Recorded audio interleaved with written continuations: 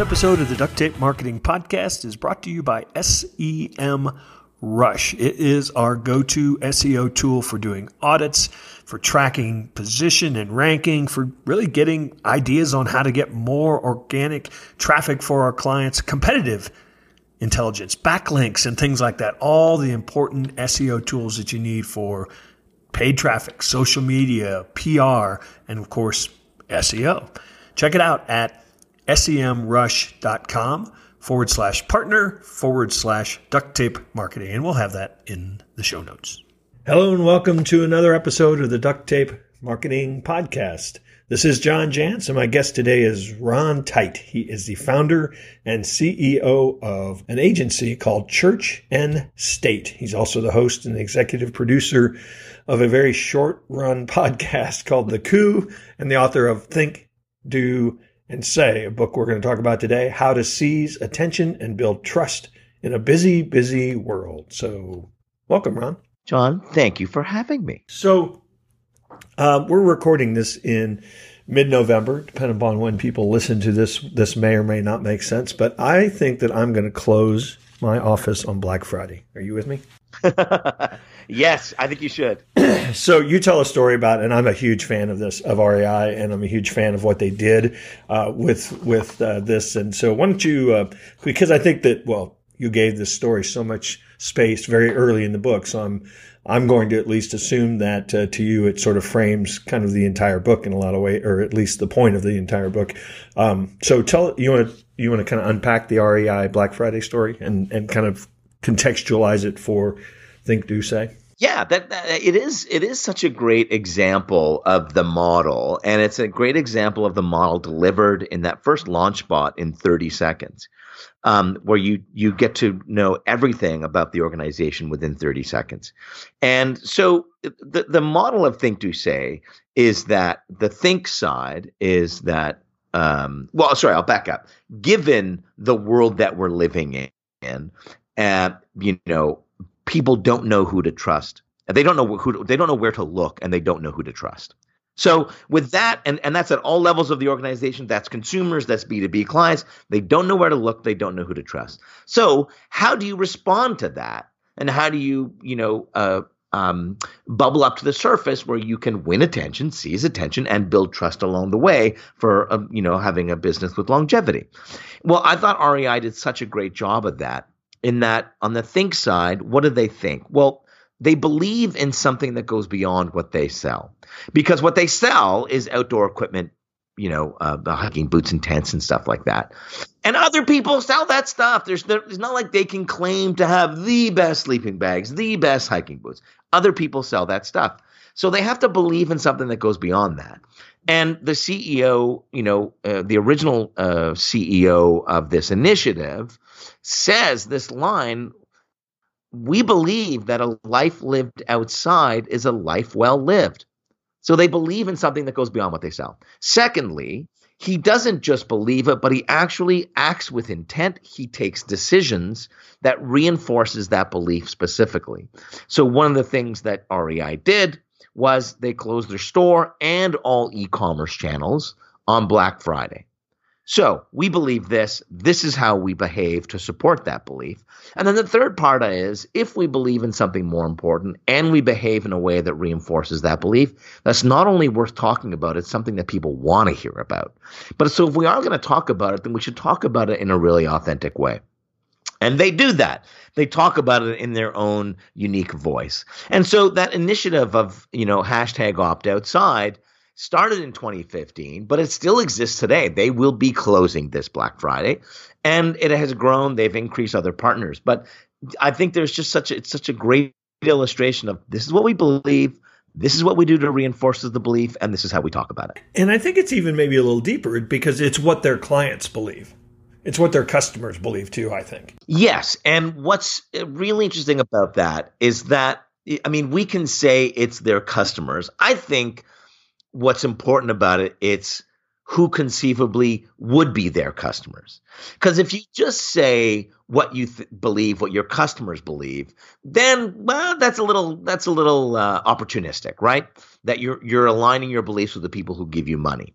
opposed to saying we're going to align with people who share our values and our belief. We know that enough of those people will convert to being customers. And those that don't, that's totally cool because that's not where our alignment is. But I think there has to be a confidence that when you align on values and beliefs, enough of those people will convert to being customers and clients. Over the last couple of years, and I know you do a lot of work in retail, but over the last couple of years, REI is really transitioning their business to be, they still sell the clothes and the tents, but they seem to be moving, just kind of headlong into travel and experiences. And I would you see that, and maybe you're not aware of that, but would you see that as a transition of retail for them, or do you see that as an expansion of where they think the world's going? I think that what it is it gives them the opportunity to diversify their portfolio in a way that still reinforces their brand belief. So if you're General Motors and all you do is sell cars and your brand belief is that you should make the best car in the world, that's amazing when people are buying cars. But with ride sharing and autonomous vehicles, well, now what do? Your product-focused brand belief is useless and doesn't protect you from the dynamic forces of the economy or from cultural interests. So when REI is saying we believe in a life lived outside as a life well lived, that immediately set themselves up to broaden their horizons, diversify their portfolio, because the new services of travel, and they're also doing classes of teaching people how to canoe, that still reinforces their belief. So yeah, I think, in culture, a great example is Lady Gaga, who doesn't believe in being the best singer in the world, because if she did, she'd never be an actress. But she believes that people should be free to express themselves, and she lives that through acting, through music, through choreography, through visual arts, and now through a fashion line. So one of the threads that runs through your book, and quite frankly, a lot of books over the last couple of years, is this idea of tell people what you believe.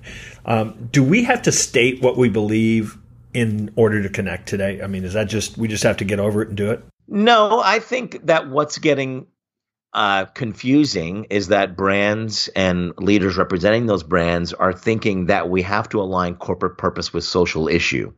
And that's just wrong. Now, in some cases, that sort of leads people to doing stuff that sounds good, doesn't it? It really does. And they go, well, what is everybody talking about? Oh, they're talking about the environment. Okay, yeah, we believe that too. And which is fine if it's strategically aligned with what you sell, because what you sell is your due. So if you're Nike and you say, that everybody's an athlete and your purpose is to support those athletes in their pursuits, you're morally obligated to run that Colin Kaepernick ad. But if you're Pepsi and you say that the world should come together in unity and you hire Kendall Jenner to be a spokesperson, you'd be like, what does that have to do with pop? There's nothing strategically aligned there. If you're Audi and you say that the world should we should experience gender equality in the workforce, that's not why you make cars. I mean, come on. It's not that those issues aren't important, but I don't think so. I think if you do a good enough job, like REI, to say we believe in this thing which is strategically aligned with what we sell but is elevated, then I don't think you have to, say that whether you're a Trump supporter or not, or whether you support Title IX, or whatever, all those things, all those public policy things which can be divisive. So no, I don't think they have to. I was in New York recently, and I was speaking at an event that was right in Times Square. I stayed in Times Square. I hate Times Square. Yeah, by the way. But you actually have a quite lengthy explanation of, or kind of using Times Square as sort of a metaphor for our times today in the marketing world. So you want to kind of unpack that? Yeah, I think I agree with you that if I'm in New York and I have to stay in Times Square, something has gone wrong, and but I certainly have done it.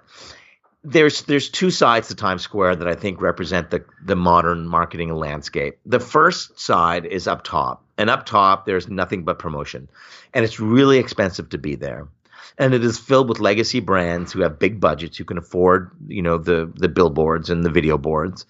And they're really slick and they're polished. Of course they're really slick and polished. They have to spend all that money to buy the space. Of course they're going to make it absolutely perfect. And so it's filled with opportunity 400,000 people walk through Times Square or drive through Times Square every single day. It's really expensive and everybody wants to be there. But to the consumer, to the person that entire ecosystem has been built for, they have no idea where to look. They have no clue where to look. Nothing catches their attention because everything is screaming. And so all those brands up top are paying a lot of money to just contribute to the noise. Now, that's one level. The second level is down street level.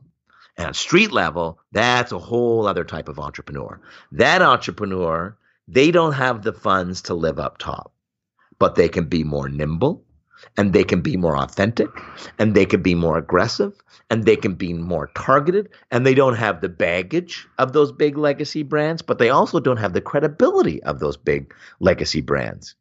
And often they have new business models. You're not exactly sure who's making money what, where, right? Yeah, those guys handing out the tour pamphlets, I'm always leery of them. Yes. So you got the pamphlet guys, you got somebody else selling you a fake Gucci, you got somebody telling you the end of the world is coming, you have someone selling street meat, you got someone selling watches, and the street meat guy, that may be the best sausage or hot dog you've ever had in your life. But he's stuck down on this entrepreneurial level with all these nimble folks where you're not exactly sure who's valid and who's not. So up top, you don't know where to look. Down below, you don't know who to trust. And so in the middle of marketing is the sweet spot. That can we bring with us and dial up legacy aspects of credibility, responsibility, and history with the nimbleness and the authenticity that a customized and personalized delivery can bring us. That, to me, is the sweet spot where most brands and most leaders need to live. Okay, it sounds exhausting. We'll get back to that. There is a term that you use throughout this book, and you kind of said that you didn't make it up and you weren't sure who did. So I coined the term pitch slap, just so you know. Yeah, it was me. So what the heck is that? A pitch slap is any overt or subtle pitching of your product when the sole focus of a piece of communication or a series of communications is to actually pitch your product or your service. And often, we can smell this coming. It's the person who connects with you on LinkedIn who says, "Oh, John, you're such a brilliant person. I've been following you for years. I read all your books. It must be so enlightening to just breathe the same air as you." And in your brain, you're going, "I know where this is going. You're blowing smoke on my ass because you just want to pitch me your thing, right?" And so opposed to, "Look, John, I'm going to connect with you. And I'm going to add value over time until it gets to the point when you like what you hear and you ask me how you can hire me." Those are two very different things. Now, I think pitch slapping is the result of people gaming the system because the promise of digital communications was that we'd be able to put the right products and the right services in front of the right people at the right time by being able to, produce communications at never before as cheap as cheaper than we've ever been able to do it, and distribute that in ways to people all over the globe. And what we've done, or what a lot of people have done, is they've tried to game the system by going, "Screw it. I'm not going to customize this. I'm just going to blast a million different people, and I'm going to pitch slap everybody. And I don't care about the innocent bystanders who are offended or who get frustrated or who hate me for doing it, because two people are going to convert, and that's fine for me." And I think that's the problem with modern marketing communications. This was supposed to be the promised land, and instead it's a wasteland. So you correct me if I'm wrong, but you do some stand-up, don't you? Or have? Well, I spent 20 years as a stand-up and then hosted a comedy show up until the point that my wife and I had our first child just close to 2 years ago. But I think, it's weird, there's a version of stand-up, and I do about 70 keynotes a year. So kinda. Well, that's and obviously it comes through in your writing as well. In fact, I didn't realize what a literary researcher that you were, and you turned up some new quotes from Confucius and John Rockefeller that I had really was not familiar with.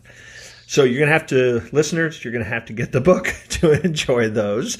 But let me ask you to share, since we're kind of picking on the people's use of some of the digital tactics. You spend a lot of time talking about LinkedIn in general. So you want to go through some of the various characters that we might meet on LinkedIn? Oh, I like the gopher, for example. Yeah. Well, there's a I'm going to call them up here because I want to make sure that I do them justice. So the groper, yes, the groper is the person who, like, right out of the gate, it's like they're all over you, right? They're all over you with that invite, to connect. Yeah, all they do I actually get. I was going to say, I actually get some invitations that they don't even wait for me to accept. It's like in the invitation they're pitching me. Yeah. They're saying, like, "Are you available for a call next day between 12 and 2?" And you're like, "What?" I mean, that is so aggressive, and I don't know who is teaching this. My favorite, or actually least favorite, is the ones that always have in there somewhere, "I'd like to meet to learn about your business." I'm like, if you don't know everything about my business, that has like been on for 20 years, online, then you're not trying very hard. Yeah, what I love about that is the what I call in the book the howdy partner, right? Which is not only do I want to know about your business, but let's partner, John. I mean, I'm a real estate agent, and I can send clients your way, and you can send like what? Yeah, I don't partner with well-established organizations because there's not a fit. You think I'm going to partner with some random person? That's ridiculous. Unless there's synergies. No. The other one that I think is really funny is what I call the stumble upon. Because I don't know if you get this a lot, but it just seems like every third invite is like people going like, "I stumbled upon your profile and thought that we should connect." And like, really, you just stumbled upon my profile. It's like, I think I want to connect with people who are a little bit more targeted in their browsing. Go home, stumble upon, you're drunk, or you're supposed to be on Imager. I used to love Stumble Upon, though.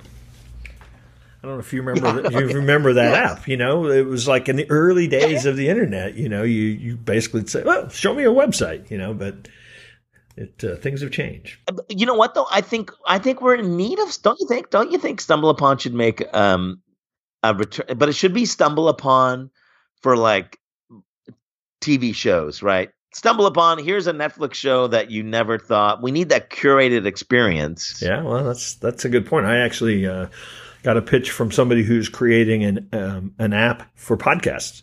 That's kind of the idea, where they're going to based on your interest, curate a whole bunch of stuff and then just give you like 1 minute, snips so that you can kind of decide. I thought that was kind of clever. I was chatting with our friend Jay Baer last week, and we were discussing this thing of like, oh yeah, geez, I mean, where do you go for stuff? Because there's so many shows and so many good things. And I said to Jay, I think we need to start a magazine called TV Guide. So we could just find out what the heck is on all the different streaming services. Yeah, it's amazing. You all go out to dinner with somebody and they'll say, "Oh yeah, we just started watching this show." And it's like, I've never even heard of it. I know. All right, so we got knocked off course here a little bit, but I really wanted to come back with the money question. What should we be doing that we're not doing today? What we should be doing is I don't think we're putting enough emphasis on the foundations, and especially on the two ends of the spectrum. So really, really large organizations where kind of the bureaucracy has come in and said, like, let's just check a box. Let's just check a box and say that we did the thing and see if we can pursue those metrics, even though it has no foundation to growing our business whatsoever. The second thing is that, within entrepreneurial mindset, where people are like, I want to get to the thing that allows me to beat my chest and say, I've got the thing. And often that means we're chasing these vanity metrics. And it's, we need to play the long game. We just need to play the long game. And this is not rocket science. If we believe in something more important, that allows us to diversify our portfolio and be nimble and pivot and all those things. And then we actually focus on what do we actually do to reinforce it. And that can be products, but that can also be, based on who we do it for and what they want us to do. Like what problems can we solve for people? And how do we acknowledge who we do it with? And then the third part of look, let's just talk about it in an authentic way. Let's have real conversation with real people. There's nothing that's brilliant about that. There really isn't. But it takes a commitment and it takes focus on business foundations. And slowly over time, you will build the business. You will build your profile. It's in the subtitle, but we haven't really talked enough about it. I mean, I think the real game that we're all involved in, maybe always have been, but it's gotten harder and messier, it's trust, isn't it? It most certainly is. And as marketers have spent a lot of time, and I'm just as guilty, by the way, of saying, how do we cut through the noise? How do we cut through the noise? How do we get people's attention? It's a goldfish universe, blah, all those things. And it's like, look, if you just want to gain attention, kill a puppy. Just kill a puppy. You will get attention. People will talk about you.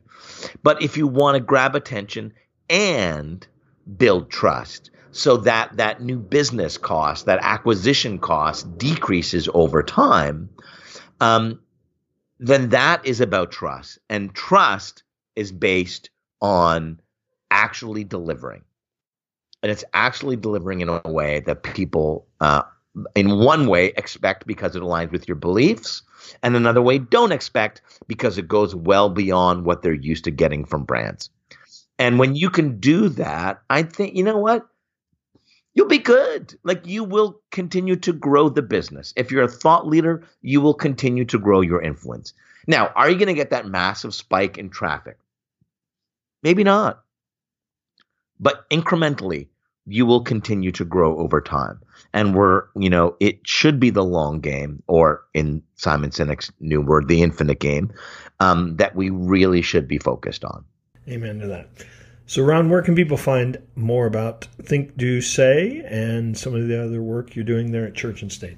They can go to the Church and State website, churchstate.co. They can go to thinkdosay.com or rontite.com, because I'm an equal opportunity URL giver. Well, and you are, I'm assuming you're in Toronto today? I'm in Toronto. I'm on my way to New Jersey, and then to Procter & Gamble in Cincinnati, and then Arizona? No, Toronto, back to Toronto, and then Arizona. But the book is available in both Canada and the United States. Isn't that an amazing world we live in? It's part of the North American Free Trade Agreement, or whatever we're calling it now. It's certainly not that, I'm sure. Ron, great catching up with you. Hopefully we'll run into you soon out there on the road. Sounds good, John. Thanks so much. And thanks to everybody for listening. Really appreciate it.